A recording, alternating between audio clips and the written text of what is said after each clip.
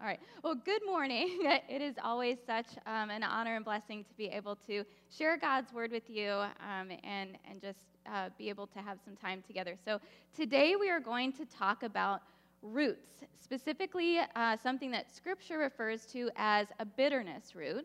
But when I think of roots, I think of root vegetables. And as a mostly sometimes cheating vegetarian, I love root vegetables. They're my favorite. One of my favorites are beets. And not just because of Dwight Schrute and The Office and my fandom for that. I already loved them before that. But you know that moment? Any Office fans in here? Okay. The moment where he bites the beet, do you think it's really a beet? Because how could you're not supposed to, you have to cook those. So I went to look it up if maybe he didn't bite a real beet, like it was an apple or painted or something. I didn't find that. That's my theory, though, that it was an apple. I did find that his entire backstory was improvised by the actor Rainn Wilson. They didn't make backstories for the characters because they didn't think the show would take off. And there was just a one-off line in the Olympics episode where he said, I have a 9-bedroom farmhouse on a beet farm, and he just said it, and they kept it in the show, and then they were stuck with that backstory. So then it just kept building and building and building. So Rainn Wilson came up with his own backstory for that. But I love beets. I love carrots. I try to grow carrots, and I fail miserably. Carrots are supposed to be sweet, but anytime I grow them, they are bitter as all get out. I don't know what I do wrong. They're great, big carrots, but they taste awful. And then no one from my family is allowed to answer. This is not a root, but it is a vegetable, and it kind of goes with what I'm saying. Who knows what this is? Hey, we have people who know what it is, but do you know how to eat it and cook it? Because that's always the tricky part. Every good Italian family on Thanksgiving is going to have a stuffed artichoke with their meal. And my parents and grandparents taught me how to make a stuffed artichoke, and you don't eat the leaves. Every time I make this for somebody, they're like, oh, this is so great, and they pick a leaf and they try to eat the whole thing. I'm so glad you made this for me. And they're trying to swallow it. You can't do that. Don't eat these leaves. That would be terrible. It's just the stuffing inside because it's very bitter and unedible. You wouldn't like that. Some roots are bitter, and they are not meant to be eaten. Likewise, there can be bitterness that sprouts up in our lives that, in a manner of speaking, it doesn't leave a really great taste behind. Bitterness has a way of making us feel like something's not right. But first, let's make sure we are defining bitterness. So it's not just a flavor that we're going to talk about today. Bitterness, if we've got the definition up, is anger and disappointment at being treated unfairly, or resentment. Anger and disappointment at being treated unfairly, or resentment. Bitterness impacts all of us. Maybe some of you see where I'm going with this, and you already thought of some situations. Yep, you're right. I am bitter about that. I remember what he did. I remember what she said. Pretty bitter. Yep, and I deserve to be because I was treated unfairly. Or maybe you're thinking, thank goodness I resolved that years ago, and I don't have to feel guilty during this sermon right now because, that big fight or whatever that was years ago, totally handled that. But bitterness can come up in little annoyances too, right? Hey, I noticed trash looks pretty full. Yeah, I know. I got another plastic bag. I tied it on the knob there, so just use that. All right, I noticed the toilet paper, you didn't change that. Oh, yeah, it's cool. I just took it and I put it on top of the bar, so it's resting right there. It's more convenient. You pick it up, it comes to you, you put it back. Why take that extra effort? Well, I noticed that can that I'm sure you meant to recycle, it's right here, and the recycling bin's right there. In fact, I could sneeze it into the recycling bin. Yeah, that was my thought. We would just experiment. Could we sneeze it into the recycling bin? I don't know where I'm getting these examples from, but this bitterness, these little annoyances that kind of add up, they become like little dandelions just in your yard, just kind of sprinkled about until it becomes a really big problem. So today we're going to talk about identifying, removing, and recovering from a bitterness root. And this is so important because there's not just one season in your life where this is going to happen and we can all study and hunker down and prepare for when a bitterness root sprouts up. We have to have the tools in Scripture to help us identify, remove, and recover from a bitterness root because it can pop up at any time. Nobody plans to be treated unfairly. No one sees bitterness coming. It's sneaky and it's subtle. We don't plan for that. What happens, and then we think about it over time, and it just sort of builds up. And sometimes it's a very unconscious attitude that we have, and we don't even realize. The next time we interact with that person, there's something a little off. There's something a little different. The next time we have to assume something of that person, maybe we're not being very generous with our assumption because something is still lingering there. Well, here's what Scripture has to say about bitterness and where we're going to spend a lot of our time thinking through this bitterness root and where this comes from. So Hebrews 12, 14 through 17 is going to talk about this. If you want to mark this in your Bibles or take a moment to open this up, because we're going to kind of flip back and forth and dig through it, but it'll also be on the screen. But Hebrews 12, 14 through 17, we're going to start with the first part of this verse, and it says, "Pursue peace with everyone and holiness, for without it, no one will see the Lord." That's huge. "See to it that no one comes short of the grace of God, that no one be like a bitter root springing up and causing trouble, and through it may become defiled." That sounds pretty urgent to me. Without peace and holiness, no one will see the Lord. See to it that you don't have a bitter root springing up, or else through it will become defiled, will defile others. These verses, they're giving us really good life advice, even if you're not a Christian, even if you don't believe in God. But especially if you do believe in God, I hope we were paying attention there. Live in peace with each other. Don't cause trouble. Bitterness and no peace, no one will see the Lord. This is a we need to solve it today problem. This has just become very urgent if the Holy Spirit has brought someone or something to mind. We can either live in peace and harmony, or we could be creating a bitterness root and distance ourselves from our family, but not only that, distance ourselves from God. This is talking about decisions that we make, sin in our lives causing so much trouble that it hurts other people. And it might sound like, oh no, we're not fighting. Oh no, there's nothing big going on here. Just roll my eyes every time that trash is full. Or maybe I make passive-aggressive remarks when the toilet paper is doing that thing. Hey, guess you forgot how to use this. I'll teach you. Just it lifts right here and just put it on his. We're good. And we don't see that coming. We don't really think of that as this giant bitterness root, but that adds up over time. And with extended family, it's almost worse. So I know we've got Thanksgiving coming up. Thanksgiving has a lot of opportunities, doesn't it? And so does Christmas. And extended family, you wouldn't think it would be such a problem because maybe you don't see them as much. And time will heal it, right? Oh, that fight happened over Easter. It's Thanksgiving now. That incident happened, years ago.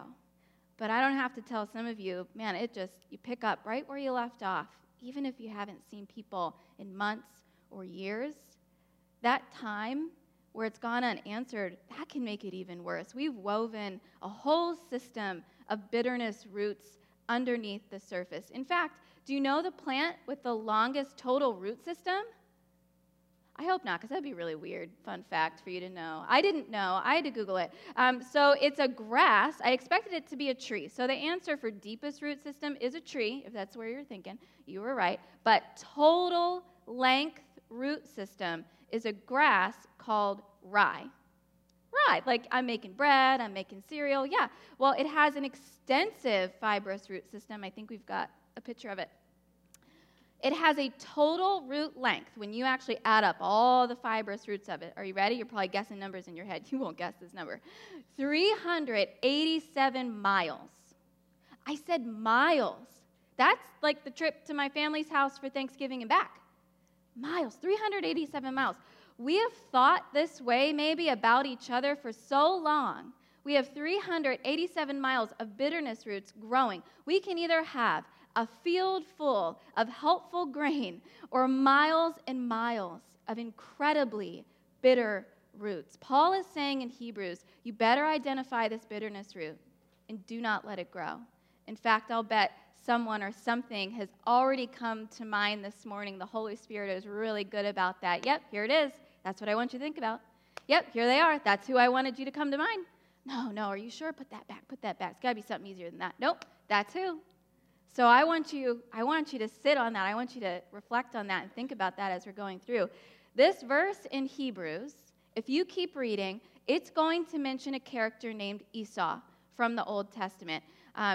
He's somebody who Jewish people at the time hearing this message that was written in Hebrews, they would have been very familiar with Esau. And I want to help you understand exactly who Esau is before we keep going in this verse in Hebrews, before I sort of reveal the second part of this for you.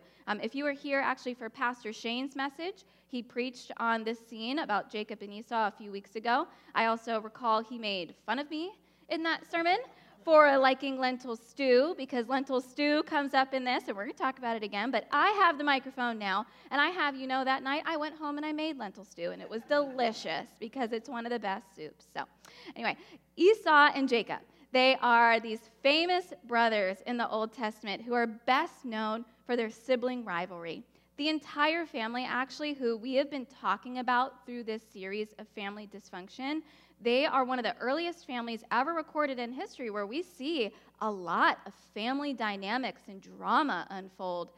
So we're going to look at this family tree, so to speak, in Genesis. And I want you to take notice of this. It's going to come back later, and it's going to be pretty important. Pastor Eric talked about Abraham and Sarah and their lack of trust in God, whether or not God was going to be able to give them children, and how they sort of took matters into their own hands.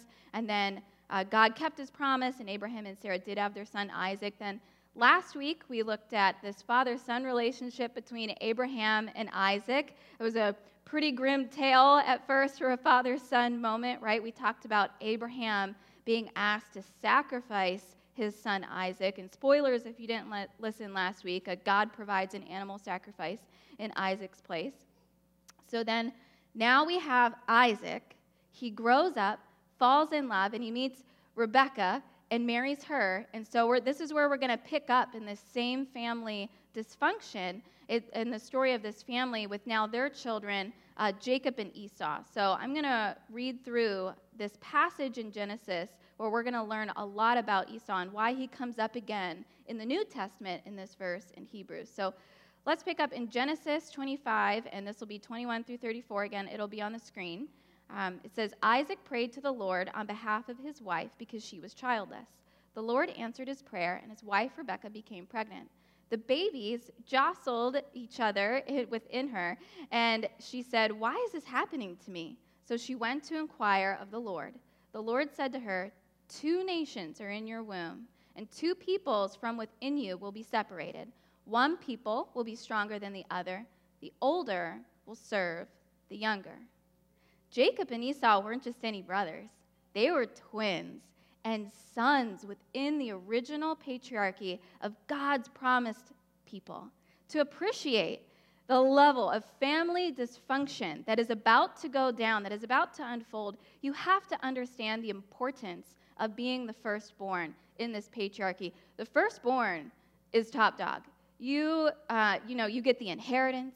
You get the blessing. You receive twice the share of the family fortune. The family is entrusted to you. The model car is in the will. You get it all, right? It's all promised to the firstborn. But what do we see in this passage? God is foretelling something here to Rebekah that's not actually going to be the firstborn twin who's top dog. It's actually going to be the secondborn. The older will serve the younger. So these brothers, Jacob and Esau, in the womb, did you catch it? They don't get along. Even before they're born, they're not getting along. They're literally jostling and wrestling. You've got little fetus Jacob and little fetus Esau just wrestling in there. You got sibling rivalry that early on. It's both literal, and it kind of shows their personalities, but it's figurative, and it's important foreshadowing for what is about to happen when they grow up. So let's keep going. When the time came for her to give birth, there were twin boys in her womb. The first to come out was red, and his whole body was like a hairy garment. Ugh. So they named him Esau. And after this, you've just known that forever. That's just, everybody reads that about you forever and ever. After this, his brother came out, and with his hand grasping Esau's heel, and so he was named Jacob. Isaac was 60 years old when Rebekah gave birth to them. The name Jacob in Hebrew has 2 related meanings.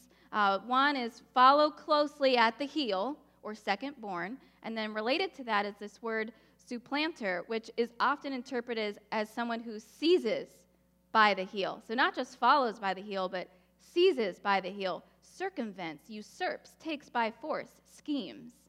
Sorry if you're named Jacob. The boys grew up, and Esau became a skillful hunter, a man of the open country. While Jacob was content to stay at home among the tents, Isaac, who had a taste for wild game, loved Esau, but Rebekah loved Jacob. Well, there's the first thing that's going to send you to therapy. It sounds like their parents treat them a little different. Yikes. Okay, that's a different sermon. Once, when Jacob was cooking some stew, Esau came in from the open country, famished. He said to Jacob, "Quick, let me have some of that delicious, best ever red stew. I'm famished." Jacob replied, "First, sell me your birthright." "Look, I'm about to die." I just love it. It's how I would say it, but it's how he said it. "Look, I'm about to die," Esau said. "What good is my birthright to me?" But Jacob said, "Swear to me first." So he swore an oath to him, selling his birthright to Jacob. Then Jacob gave Esau some bread and some lentil stew. He ate and drank and then got up and left. So Esau despised his birthright. When I read the story of Jacob and Esau, do you know who I'm mad at? You know who seems wrong here to me? Jacob. Jacob, just feed your brother some stew. Is it that hard? What do you got to trick him for? What do you have to take something from him for? Don't you love him? Hand over the soup. Like, I know it's good. And it doesn't end with this story between them. It's all we really have time for today. But there is another story between these brothers where Jacob not only has now taken the inheritance, but he's going to take the ultimate blessing from Esau. There's another time they've grown up further, and now their father Isaac is blind and he can't see, but it's time for him to give the blessing to the firstborn, and he's preparing now to give this blessing to Esau. But guess what happens? While Esau is going out and cooking for his father to prepare for this blessing, who comes in but Jacob, dressed up like Esau, made himself all hairy, Isaac kind of feels him like, okay, you must be Esau, and he gives the blessing, and he gives it to Jacob, who's dressed up and deceived everybody again. And it works. Jacob gets the blessing. He's duped him out of the inheritance. He's tricked his whole family into getting this blessing, this second portion. Jacob, man, I'm getting a little salty at him. I'm getting a little upset here. He's really created a lot of family dysfunction. What do we do with that when someone hurts us that deeply, especially with family? I'm an only child. I think that that's maybe an odd person to be in the room. I don't know if we've got any other only children here. Typically, people have siblings. I read a story like Jacob and Esau, and I have a hard time relating because I grew up just me. It was kind of nice. I had my room to myself. I had my TV to myself. I had my toys to myself. Vacations were kind of boring, but, everything was me, and I didn't have anyone to fight with or bicker with. I didn't have a ton of competition or drama going up. The thing about this story, though, this advice about not allowing a bitterness root in our lives, it applies beyond just family relationships. The warning we read in Hebrews applies to all of our relationships. I've got one story in particular I was hesitating to tell you this morning because I haven't talked about it for a long time. Happened a long time ago. Super not bitter. But it fits so perfectly because it's what the Holy Spirit put on my heart as I've been going through this series and as I keep studying more. Yep, that's the story.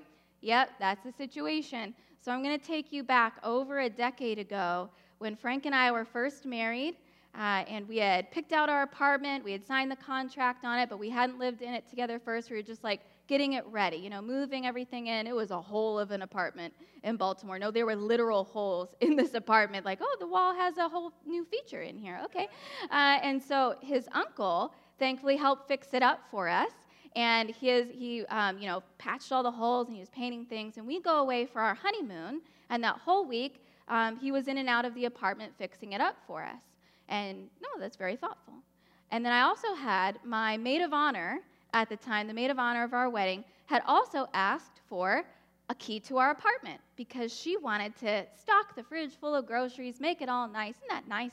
Come home from your honeymoon and have this wonderful apartment. And friends of ours had the apartment beforehand, so they had a key, and so they, let her have that.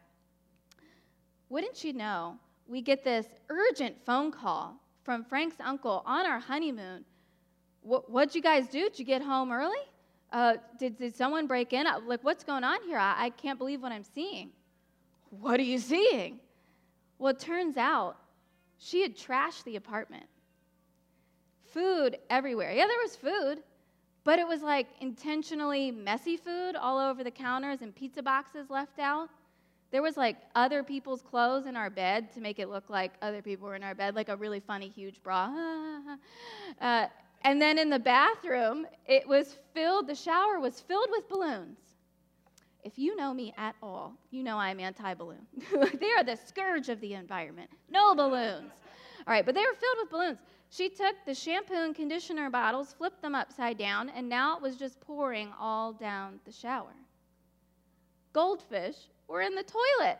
It's kind of funny. You look back, it's a little funny. Except for I had cleaner in the toilet, so they all died. He's describing the scene to us. Are you sure? Our apartment. Do you have the right key? And I'm trying to piece it together. No, I haven't been home. No, I don't know anyone who would. Oh, wait a minute.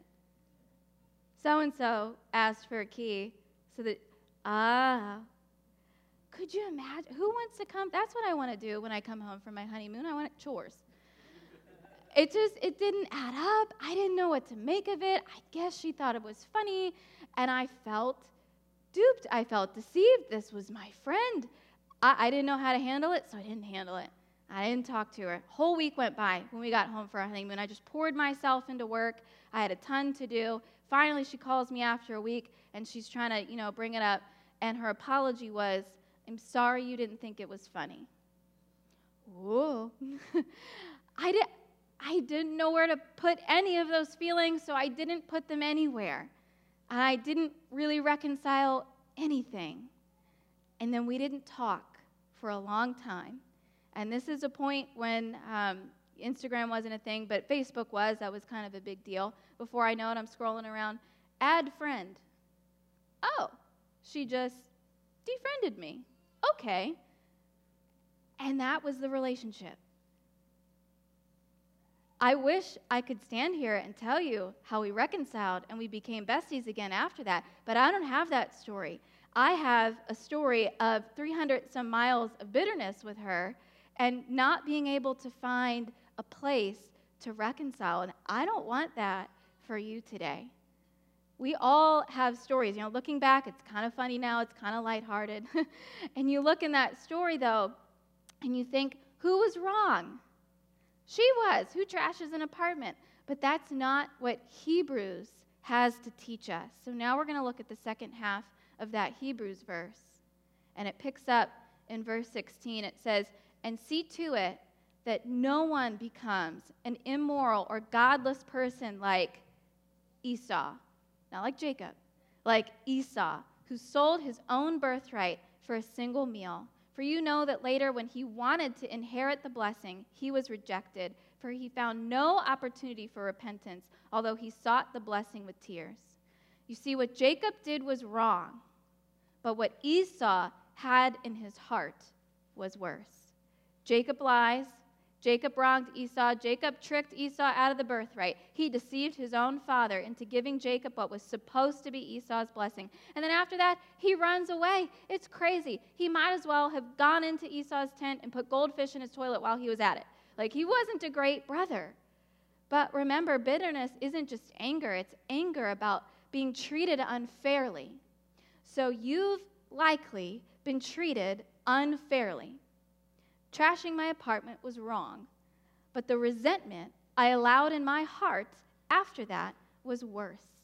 So what Jacob did was wrong, but Hebrews showed that bitterness was worse.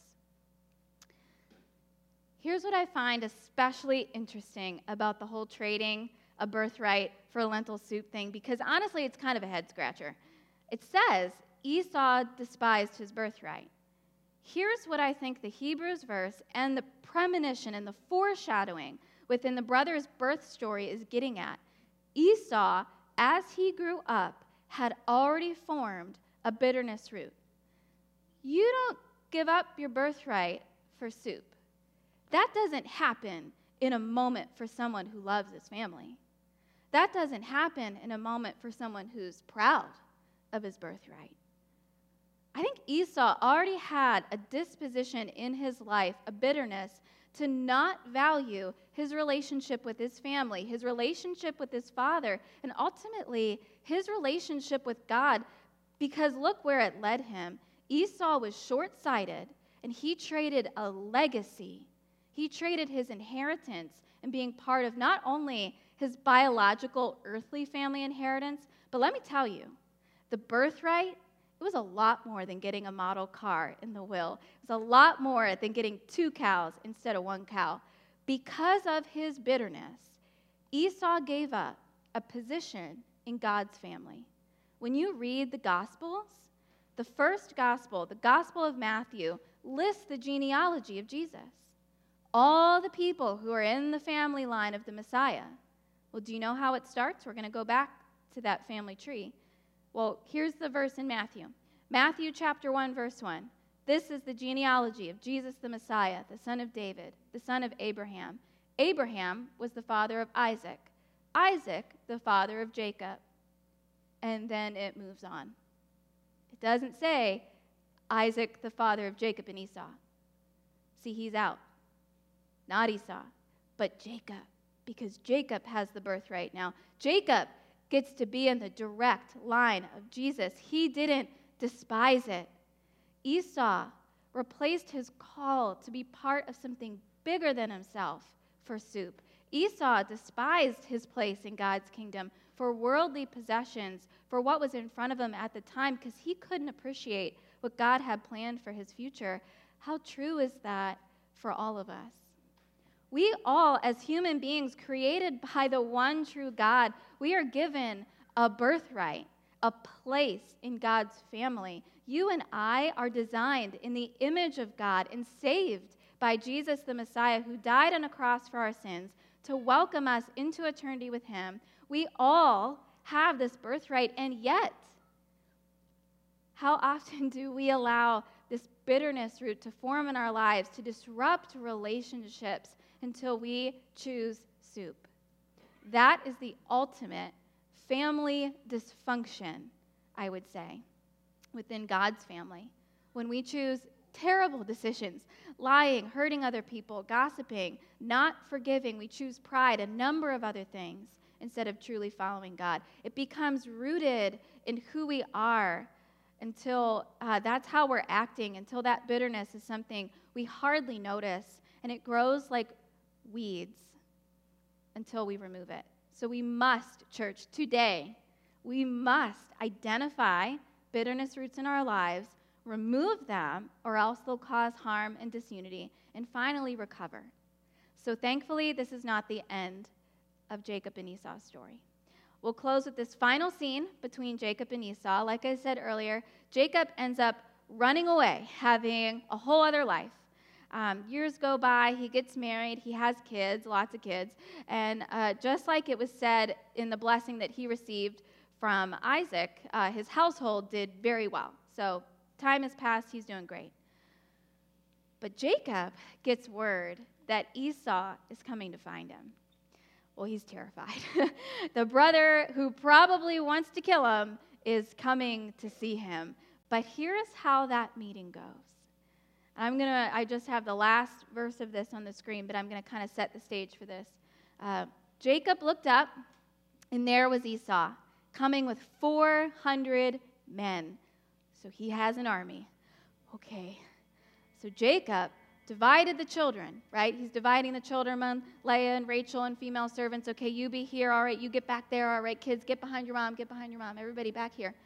And it says, he himself, Jacob goes on ahead, and he bowed to the ground 7 times. Okay.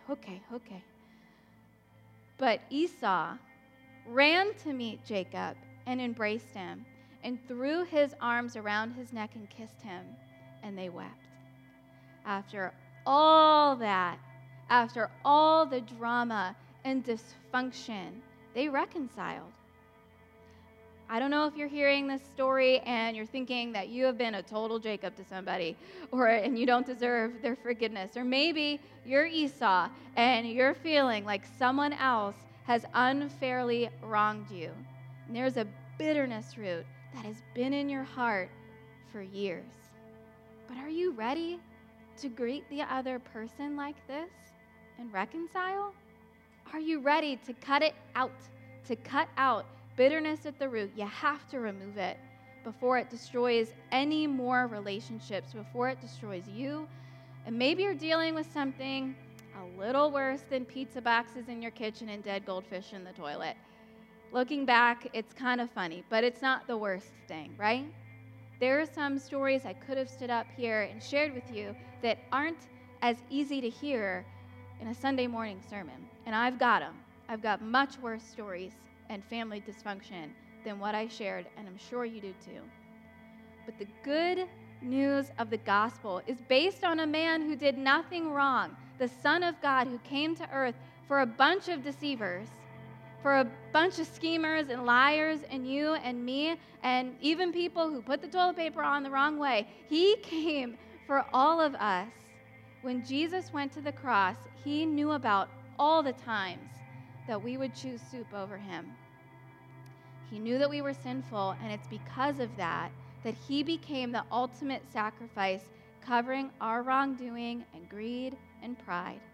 And like Jacob and Esau, we can be reconciled with God today no matter what we've done, and it's only through Christ's blood and the power that we receive through the Holy Spirit that we can, in fact, remove these bitterness roots and improve our lives. We can't do it alone, and he doesn't expect us to. So this morning, as we prepare to sing another song, as we prepare to go into prayer and worship, I want to invite you to identify that bitterness root. Identify it, name it. As we're praying together and singing the last song, ask God who or what are we still hanging on to? And I want to invite you to remove it. Walk out of here having laid it down. Don't just pinch off the top of the dandelion and call it a day, right? You have to get out the whole thing. Miles and miles of it. I want it gone before you leave here, and God can take that for you. When we walk out the door, we're not only going to walk out of here one less, two less, a dozen less bitterness roots lighter. We're going to experience recovery and reconciliation, and I'd like to bet a lot better holiday season, a lot better Thanksgiving, a lot better Christmas, a lot better relationships with each other when we do that. So church, let's pray. God, I thank you for your word. I thank you for the way that you use imperfect people like Jacob and Esau to teach us lessons generations later. God, I thank you for your son, Jesus, who came to this earth flawless and perfect, into a world of people who deceived him, into a world of people who don't deserve him. But he sacrificed for us anyway. God, we know that sacrifice covers our own wrongdoing and our own sins, God, and we thank you for it. God, we know that because of that, we have your Holy Spirit, and he has the power to help us remove some of the deepest mile-long bitterness roots, and we ask that you do that today. We forgive that person, or we seek forgiveness, God. We repent of what we've done wrong and of those bitterness roots, God. Help us walk out of here changed. Help us walk out of here lighter and closer to you, God. We thank you for it. In your son's name, amen.